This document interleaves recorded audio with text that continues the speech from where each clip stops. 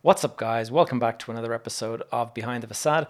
Before I kick off with my usual introduction to this week's guest, I just want to quickly mention I woke up this morning to hear the sad news that Shinzo Abe, the former Prime Minister of Japan, has been assassinated, essentially, shot and killed by somebody this morning. And it's pretty shocking when a head of state or a former head of state gets taken out like that. So just wanted to kind of mention that. That is what I read. That is where we are in terms of the news cycle and things like that.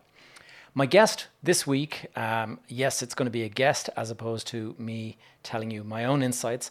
I'm bringing a construction and design team professional in for this week's conversation, and that is a chap by the name Paul Hemming. Now, Paul is based in the UK and he has started his own construction technology firm called C-Link. Now, what is interesting about construction? Normally, as you know, this podcast, I really focus on real estate, property investment. I go into innovation and impact occasionally, but really it's kind of investment is the area that I'm most focused on. This week, I wanted to deviate slightly. I wanted to kind of look at the whole construction sector with Paul. Now, Paul has a construction-focused podcast called Own Your Build. And so Paul comes with some interesting insights of his own. And why do I want to do this? Well, frankly, I find construction fascinating. I always really interested to walk around a construction site. I kind of grew up with my dad bringing me around construction sites when I was a young kid. And then as I kind of grew up and as I studied architecture, I used to really enjoy spending time on construction sites. And so it's been there all along. But what's also something that's important about construction is that construction, real estate investment, development, the whole thing is all very closely interlinked. Your success as an investor or in particular as a developer is all completely linked to your ability to pull together a good professional team that can actually design a building, that can come up with a good construction methodology, process, all of that stuff. And the entire thing is interlinked, and the success or failure of your project is very much tied to that team you put together. And then long after that building is finished, you lease it up, you sell it off, whatever you might do, that building stands there as a testament to you and your skills as a developer with vision, and whether or not you stuck to quality materials, whether or not you made compromises, all of that becomes clear over the years that follow. And so it's always been something that, in terms of leaving a legacy behind, it's always been something that's interesting. And so technology, construction technology, innovation in the whole construction space, something that really does interest me. So one of the reasons why probably one of my favorite YouTube channels is the B1M. And so I certainly think guys should go and check out Paul's podcast, and I'm going to leave links and all that stuff in the show notes below. So look, without further ado, let me give you my conversation with Mr. Paul Hemming.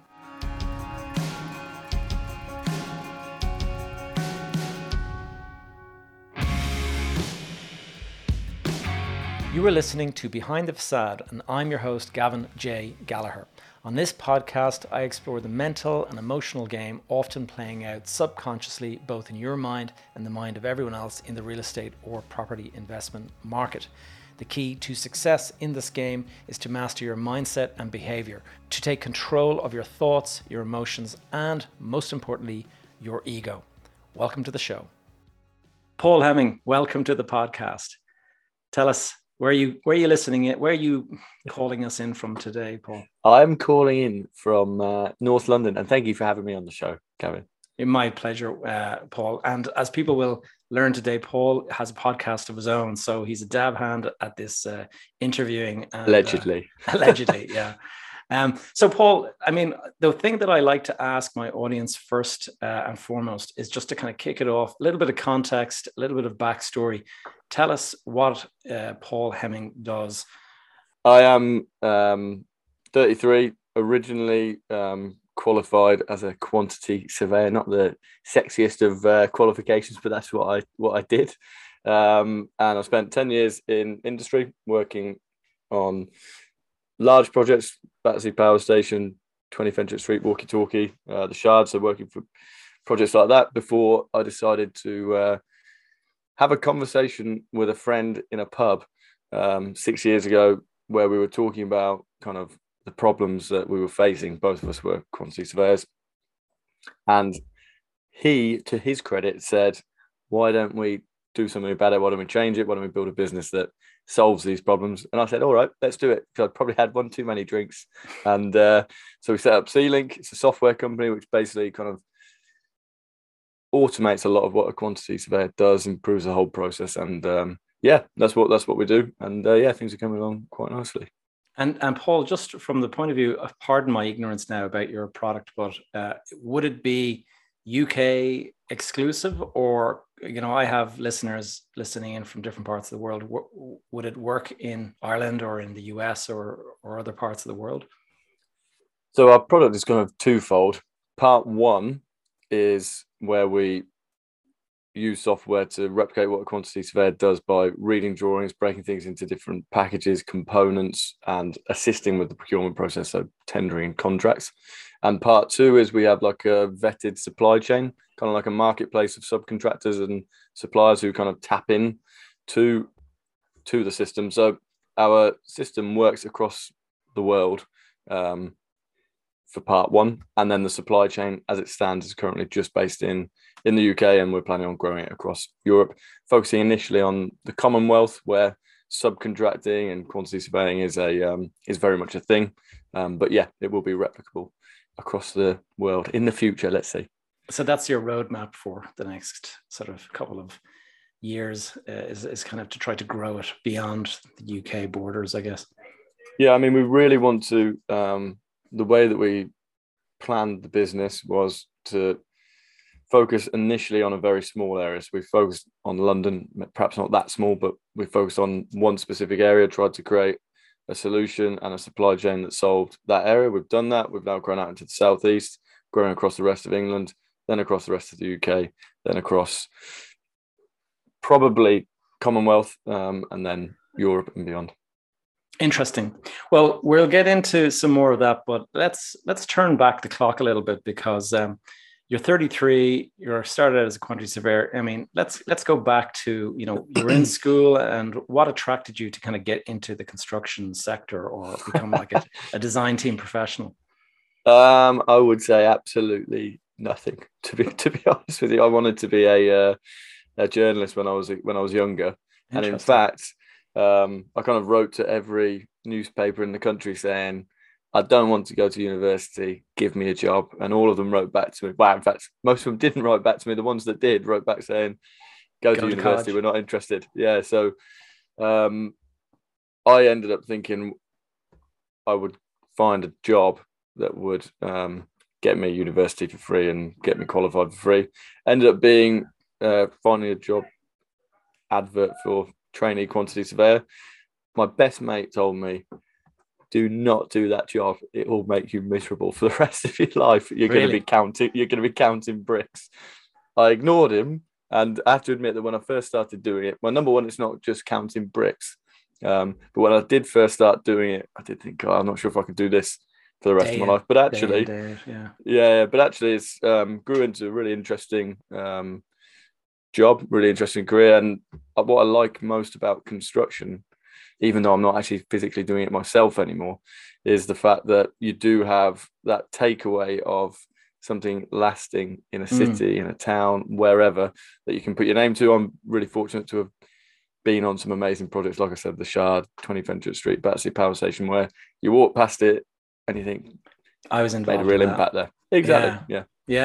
I gotta say, I relate very much to that, because my background is architecture, and I became an architect, and I'd started out not really knowing anything, but what hit me was I arrived into New York City on a family holiday, and we were staying in Midtown Manhattan, and moving from Dublin, where the tallest building is like 14 floors, to New York City, where you're literally getting a sore neck looking up at these towers. Can't help it though, can you? It's just incredible. And you're just standing there looking up going, my God, these buildings are so huge. And that was so impactful on me that I came back from that holiday at 15, I think, or something like that. And just, right, I am going to be involved in some way. Oh, well, it's funny. I didn't even know there were, about architecture and all that.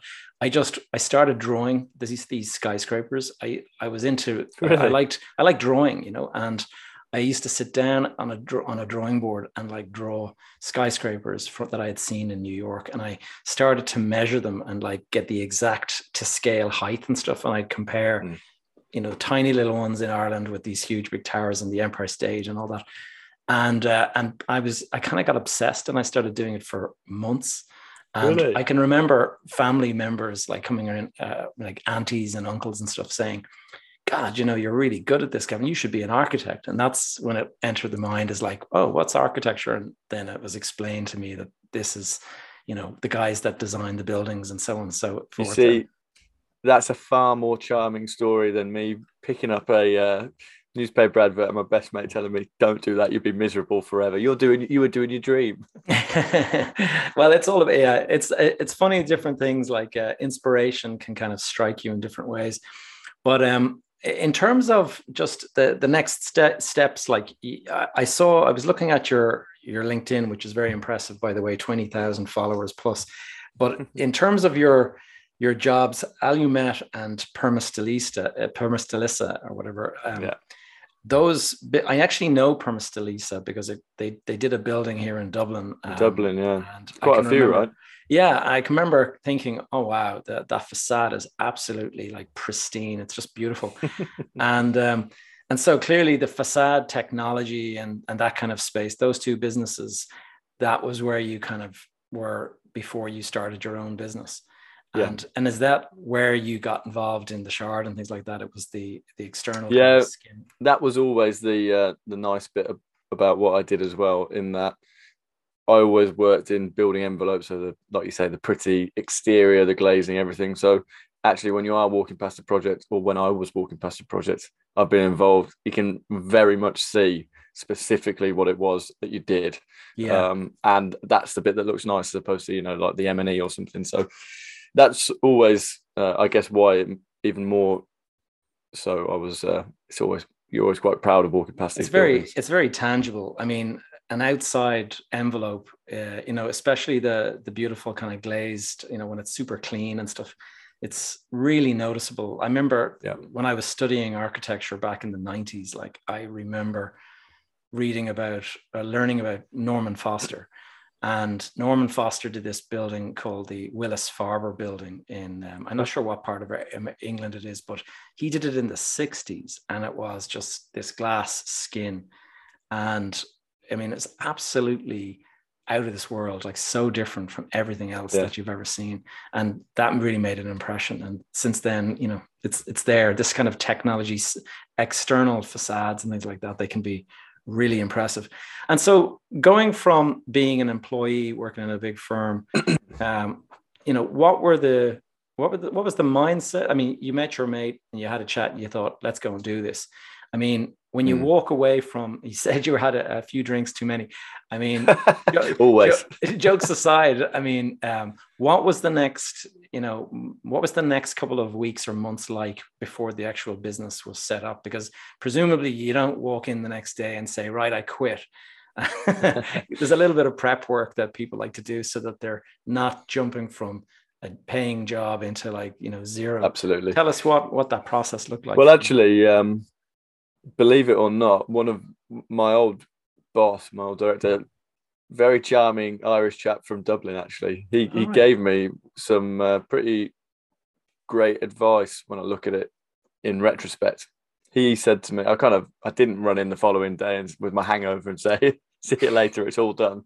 But I kind of I was all for the rat race at one point. I was climbing the ladder, but it kind of dawned on me it wasn't what I wanted to do. But anyway, after a few months of planning and realizing this is something we're actually going to do, I kind of went in and said, I'm going to leave. This is why. And he kind of offered me a hybrid approach for a period of time where he kind of said, if you really want it to be a success, money is the thing that's going to drive it. One of the things that will pull you away from it is the fact that it's not making money instantly, and you're going to want to feed yourself.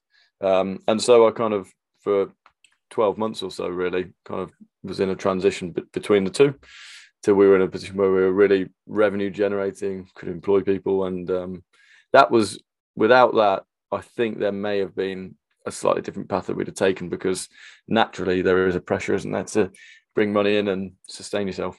Absolutely. Well, I mean, it sounds like you had a really decent boss working, like to give you that. Well, I suppose it's self-serving as well, because he doesn't lose somebody who's on his team that he doesn't, but at the end of the day, he could have, I know a lot of people out there that have had pretty nasty bosses who are like, right out the door, you will be escorted to the front, to the street, basically, like, Yeah, I think it was mutually beneficial, but absolutely, he was there's a few of my other bosses. I had some pretty good bosses in the 10 years or so I was working. Maybe 50% of them would have been nice. 50% of them would have said, all the best, see you later, good luck. Sling your hook, Exactly, yeah.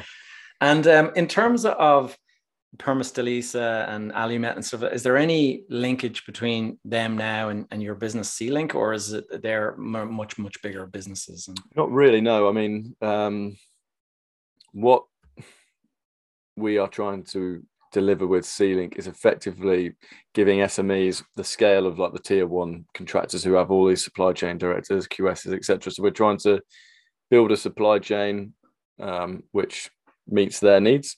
We have done, or we're now actually starting to do, pretty large schemes where your Alumets and your Perma-Stelisas could start to be involved, but that isn't our core business model. We haven't been able to utilize those relationships yet that we had. So we're largely focused on the SME market, to be honest with you, because both of those, particularly Perma-Stelisa, are, I think they're the biggest or the second biggest cladding contractor in the world. So only the big stuff for them. We haven't been offered the Shard yet, is what I'll say.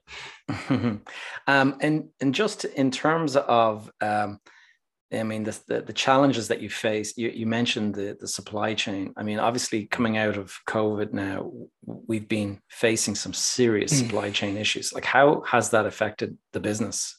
Is it affecting the business? Is it an opportunity? How does it pan out for you? I would say it's more an opportunity than anything. Naturally, the supply chain, whoever you are, and the impacts of what's happening at the moment is hurting everyone.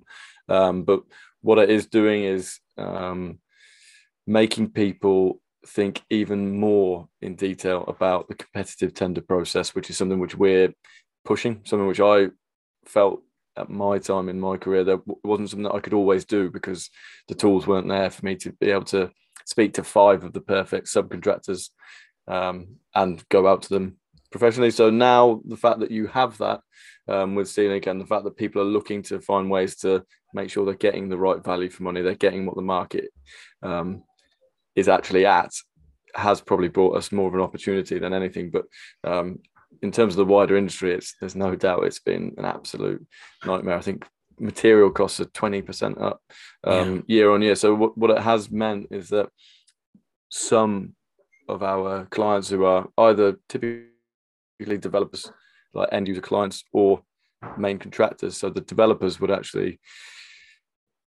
have delays in planning through 2021, which then means by the time they get to the end of the year, the projects become almost unfeasible, because the construction costs have gone up 15-20%, and there's not a huge amount anyone can do to help you with that right now, other than making sure that you're getting a competitive process. But challenge for the industry for sure, as I'm sure you're well aware. Yeah, well, it's funny. This morning I was having a conversation with one of my contractors, subcontractors, and they were telling me that they're ordering in stainless steel. They're doing a project for us at the moment, and they were saying that the pricing is 5 days.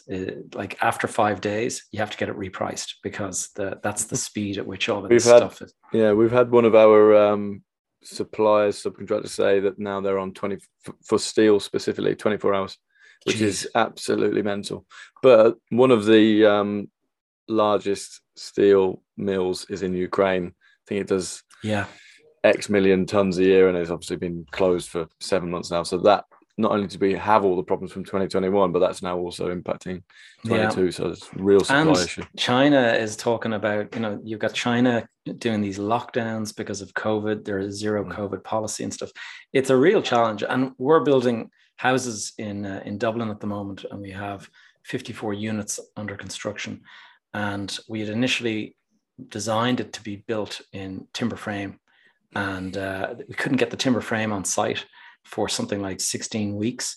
And so we had to, we had initially thought within 2 weeks we'd have the stuff on site, and it was like, no, it's going to be 16 weeks because of various delays. And so we had to pivot immediately into construction using masonry and brickwork and all that. Mm-hmm. And so we brought in all the brickies and the block layers, and then those guys suddenly they started upping the prices, and suddenly they were leaving to other jobs and stuff. And so there was a doubling of the labor cost in that period of time. And so it's been a real mess. And the only thing that has saved us from actually going into a loss on the project is the fact that the market is pretty buoyant. So people are paying more. So what we initially thought we'd sell the property for is now higher. And so that's obviously balanced out those issues. How is the labour market in Ireland? Because that's another untold story here in the UK, obviously post Brexit, is that not only have you got all of these issues with supply that everyone has, but we were already short on labour and skilled workforce before. It's even worse now. So brickies, particularly, other trades as well, it's kind of sit back and name the number almost. Name the price. Yeah, it is a little bit like that. I tell you what, we have this added problem it's a separate problem to obviously Brexit has really impacted the UK with the fact that so many of the foreign guys that would have come in and worked, they're no longer coming in because they don't know how long they can stay and all that. But in Ireland, what we have is we have this acute housing crisis, and it is so acute that I know a friend of mine has a recruitment business, and she has 70 Croatian laborers that are ready to move to Dublin in an instant to work on projects and stuff. Okay. And we can't get them accommodation. And that's what's actually making it impossible. And we've agreed to take, I think, 210,000 Ukrainian refugees. And we already had no accommodation. And so where 210,000 Ukrainian refugees are going to go, nobody knows. So what the government have actually done, and the local authorities, they've started renting rooms in hotels and bed and breakfasts and all this. And so up and down the country, you look for a hotel room, it's twice the price now because they've got most of their rooms pre-let out to the refugees. And so the few rooms that are left, they're able to double their rates basically. And so even like a little 3-star hotel, like they're charging 250 a night and things like this. Wow. So, well, I was planning on coming to Ireland this year, but I might stick a pin in that now. Well, if you are coming, you must coordinate with me, and we'll go and have it so that you can do some speaking or something like that to our audience. Sure. But really, you will need to go and plan carefully around your accommodation, because it's either super expensive or impossible to get. Or I'll have to stay at the family. They'll have to put me up. Yeah, well, that's okay. Do you have family living in Ireland? I've got most of my dad's side of the family are Irish, so they're from Wexford, Kilmuckridge, Blackwater, that kind of area. So, so I often would go there and see them, but there's a few in Dublin as well, and I do love Dublin, I have to say. So many do. Paul, I just want to kind of move the story along. Tell us about, C-Link procurement software for construction SMEs. What are the big challenges facing you as you and your partner have decided to kind of establish the business?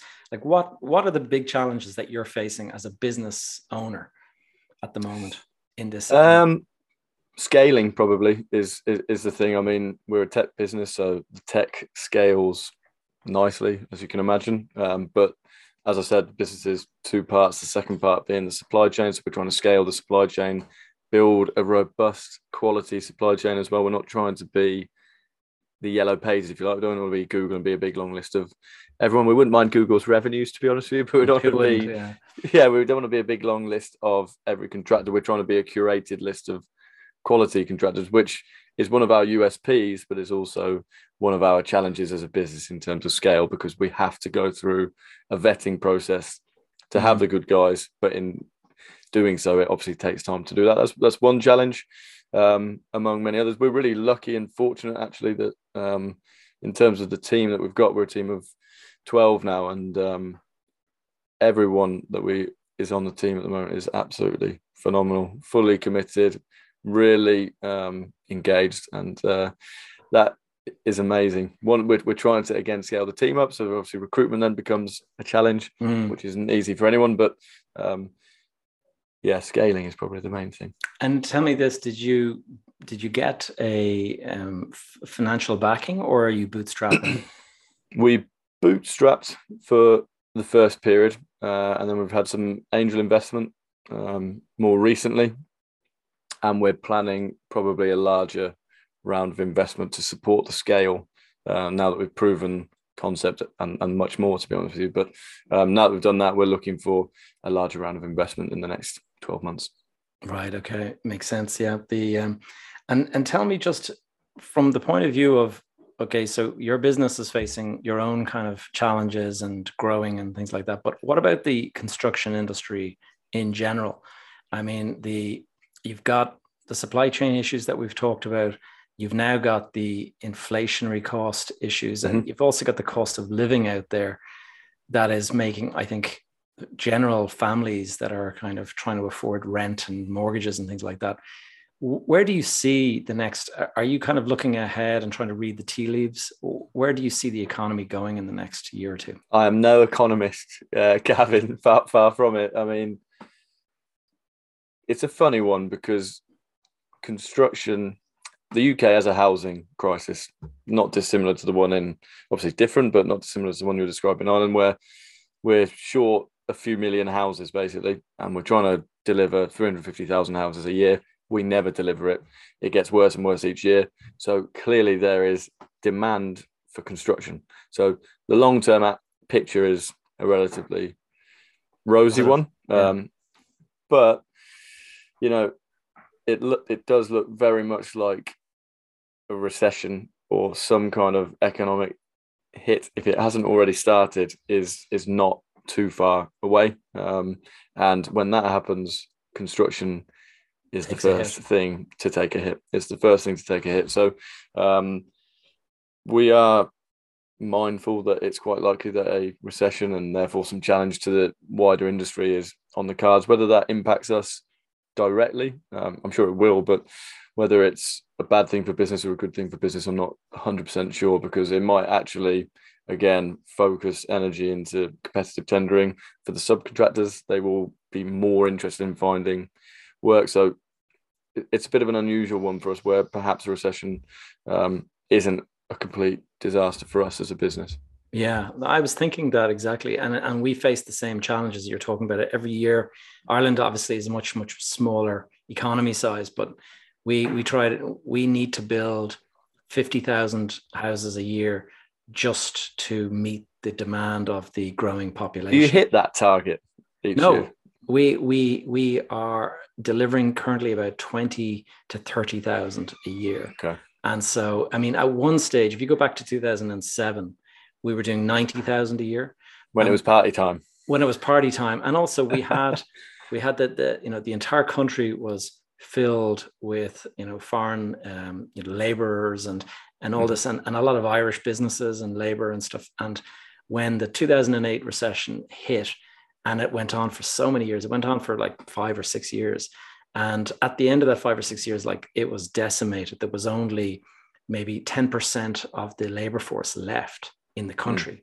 So you're not able to restart at the same level, because just everyone has moved and lives in another country now, so huge numbers of people move to the US, to the Australia, and you meet people and you start families, and you get into the kind of routine of, my kids go to school there now, so we're not going to move now, and so it's very difficult to kind of get it back. And at one stage we were at 8,000 houses a year, and then it's crept up now to something like 25 or 26,000.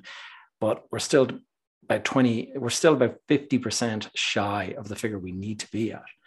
And that being the case, just the acute short, it just gets worse and worse, because Exactly. Yeah. 50,000 is what you need just to sort of reach equilibrium. So if you're short of that every year, it's just getting worse and worse. Worsening. Yeah. Yeah. Very similar issues. And one of the things that I see as a big challenge is sustainability and carbon emissions and all of this stuff. It's something that I'm paying quite a lot of attention to.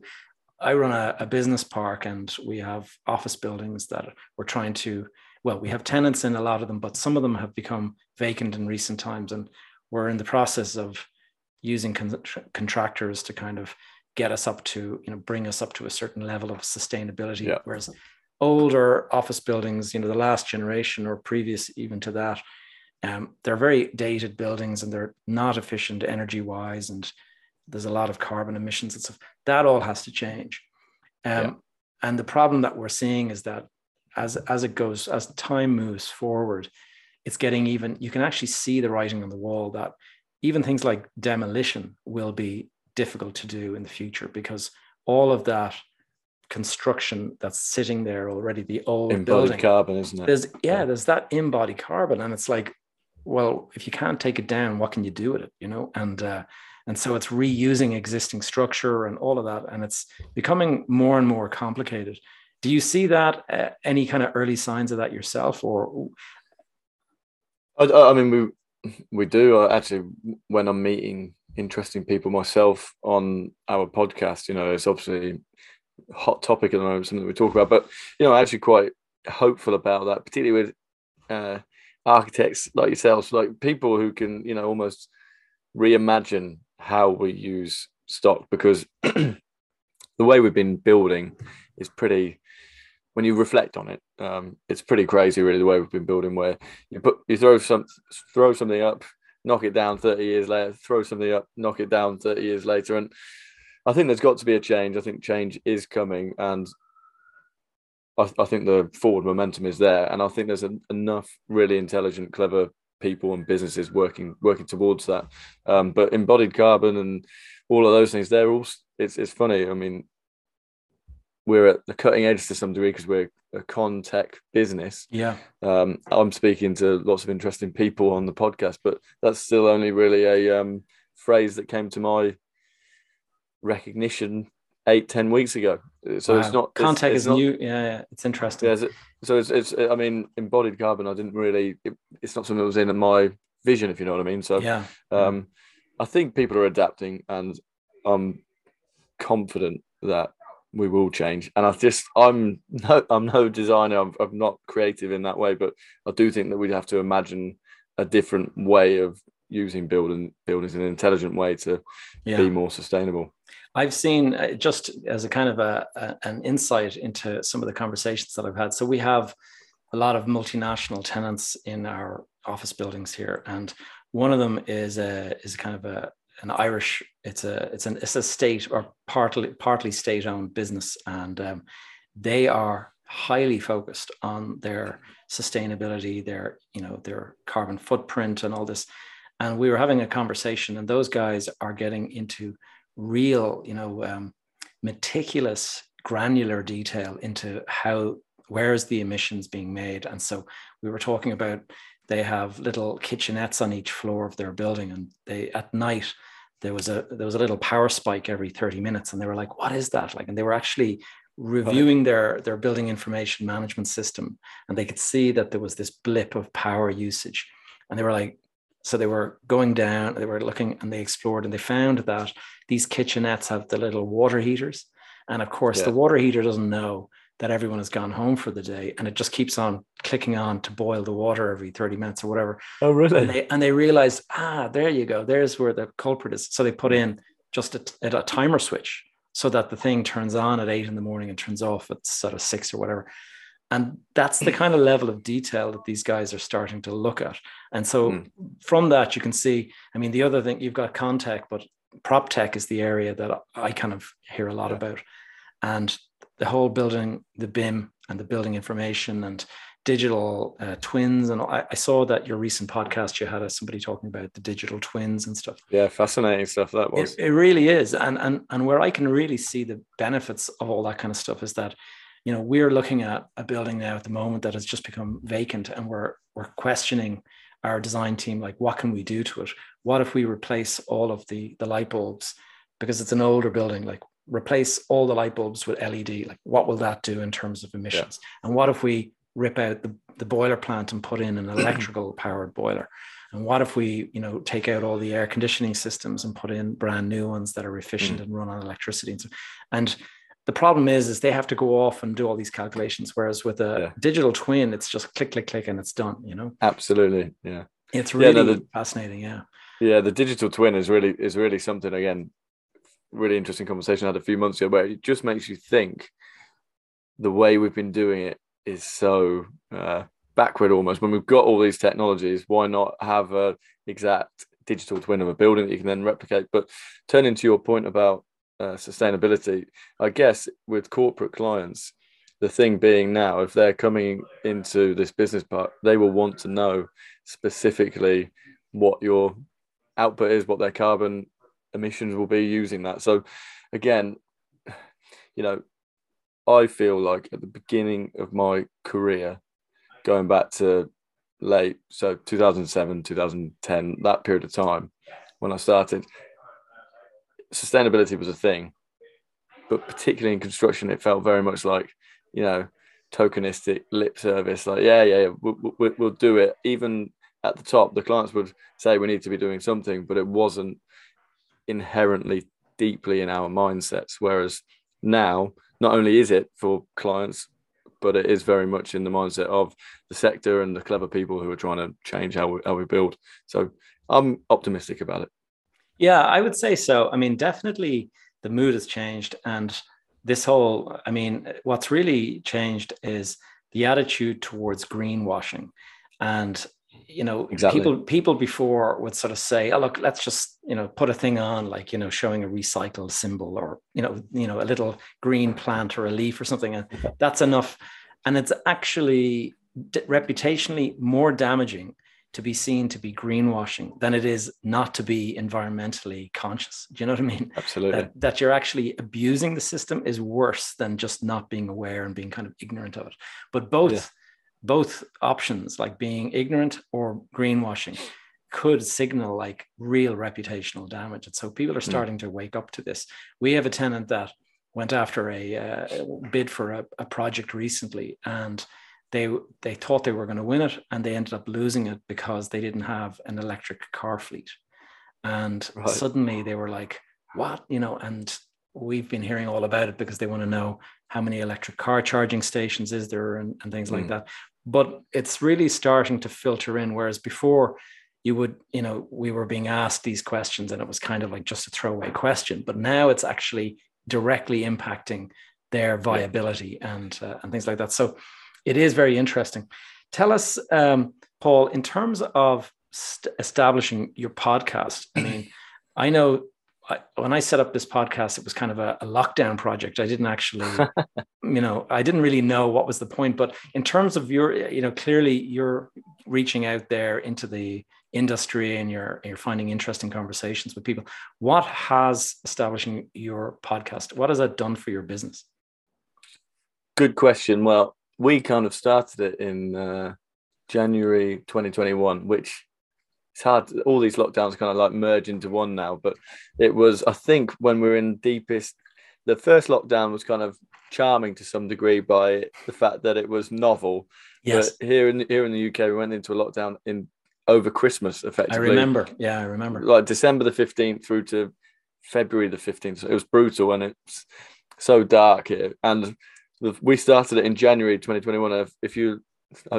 No one should go and do this, but the first podcast that we recorded, we would do video as well.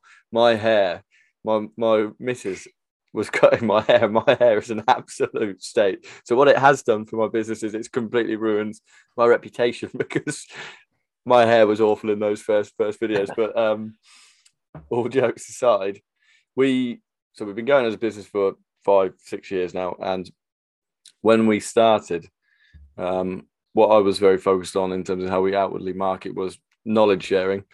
In construction, we're a fragmented industry where nobody really wants to help each other. It's all look out for yourself. And it's a really confusing jargon filled industry as well. So kind of when I first ever started as a trainee quantity surveyor, I was creating my own glossary of terms and trying to keep up with whatever everyone was saying in the office. And so that kind of was how we went out with marketing initially. So we did a lot of blogging, lots of newsletters, ebooks, templates, where it was effectively just trying to share knowledge. And that worked really well for us in the first few years. And we wanted to convert the written format, the success we had with writing, into audio and video. So we set up a new podcast in 2021.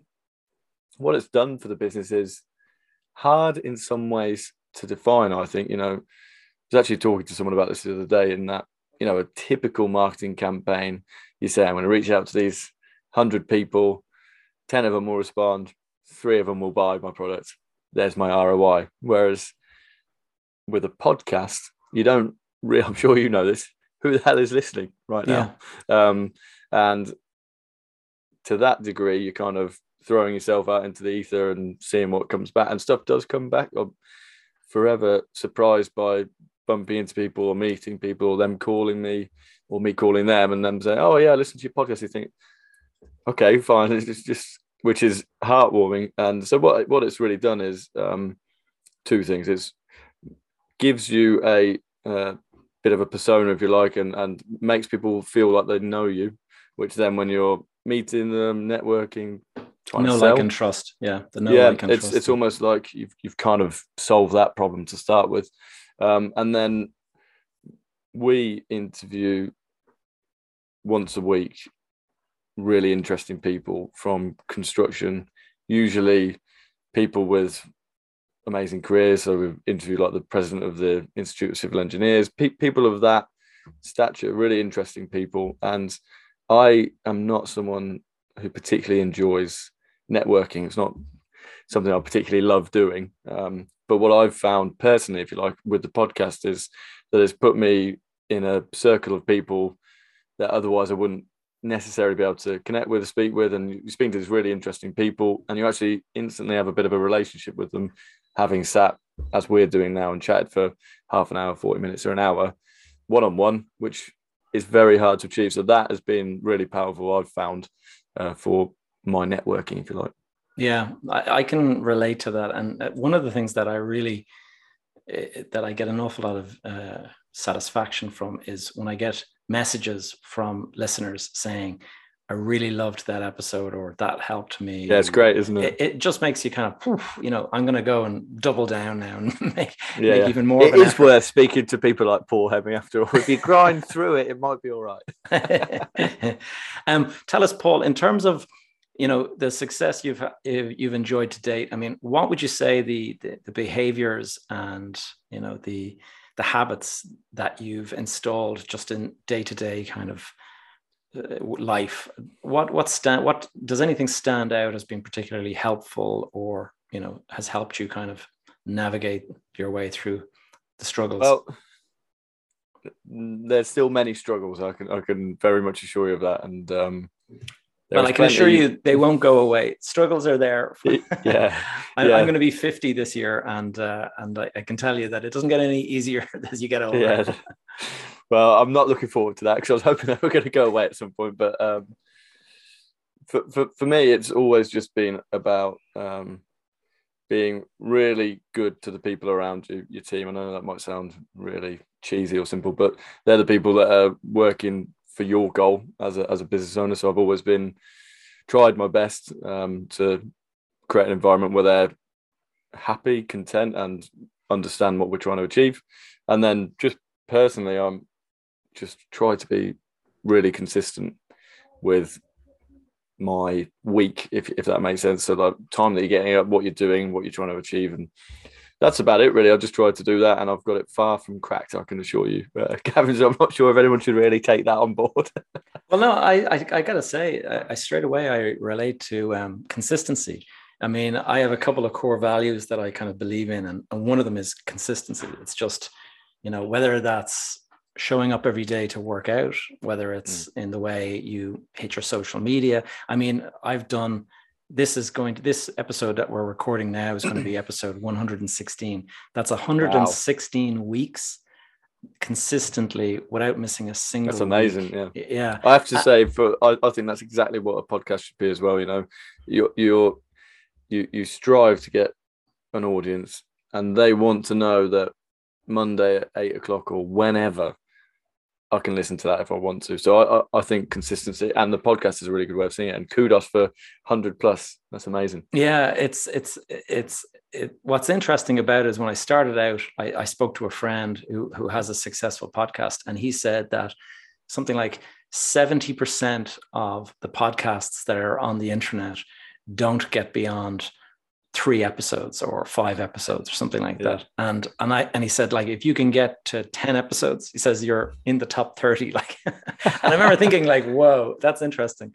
And then there's some of the big ones like Tim Ferriss and people like that. You kind of just see what they've grown into, and it's staggering, crazy, isn't it? It's staggering. And Paul, I'm conscious of time.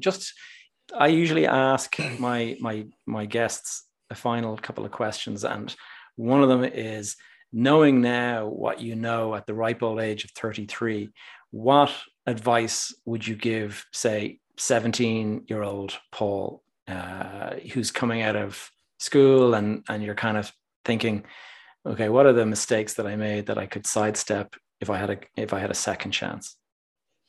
Oh, that's a tough question, because I've made a lot of mistakes. I would actually probably say,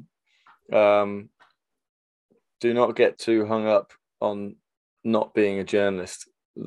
Because I reflect now on that, and I was absolutely adamant and desperate to be a written journalist. And if I look back now and think, would I want to be doing that now? Absolutely not. But that's probably like counterproductive to what most people would think. But I reflect on what I was desperate to be, and actually think now I wouldn't want to be that. But it's hard to tell yourself that as a young teenager, isn't it? It is. And you know what's interesting, though, what immediately strikes me about that ambition is that having a podcast is a step towards being a journalist. Like, you are putting yourself out there, asking questions. It is essentially what a journalist does. And obviously it's not in the written form, but you have kind of, in a sense, ticked that box. Somehow got back to it. Yeah, that's probably why. That's funny, isn't it? It's probably why doing the podcast is the bit that I enjoy most of my weekly schedule. So there you go. Yeah. There you go. I am being a journalist. I'll take that. You managed to get back to it. Paul, if people wanted to learn more about your podcast or your business or anything like that, what are the links that they can go and check out? So the website is C as in the letter -link.com. So the business is called C-Link. You can check out the business there if you're interested. Own the Build is the name of my podcast, and it's on Apple, Spotify, all the usual places. And yeah, if you want to get in touch, feel free to do that. Emails at paul@c-link.com. I look forward to hearing from anyone. And I'm sure LinkedIn will feature somewhere in your social media, given 21,000 followers. It is in there, yes. It is in there. Paul, it's been great chatting to you. I really appreciate your time, and wishing you the very best of luck with your business and podcast.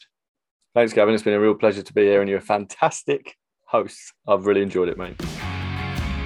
Thanks for tuning in to another episode of Behind the Facade. I hope you enjoyed my conversation with Paul Hemming today. Please do check out the show notes down below.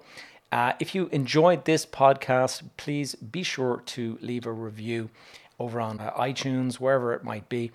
And also, if you're looking at this on YouTube, maybe hit the like button and subscribe to the channel. If you have any questions or topics you'd like me to cover in future episodes, connect with me via the Facebook group that is Behind the Facade Community. And when you're in there, you can go and connect with me directly. Alternatively, you can reach out to me on social media. My handle is Gavin J. Gallagher.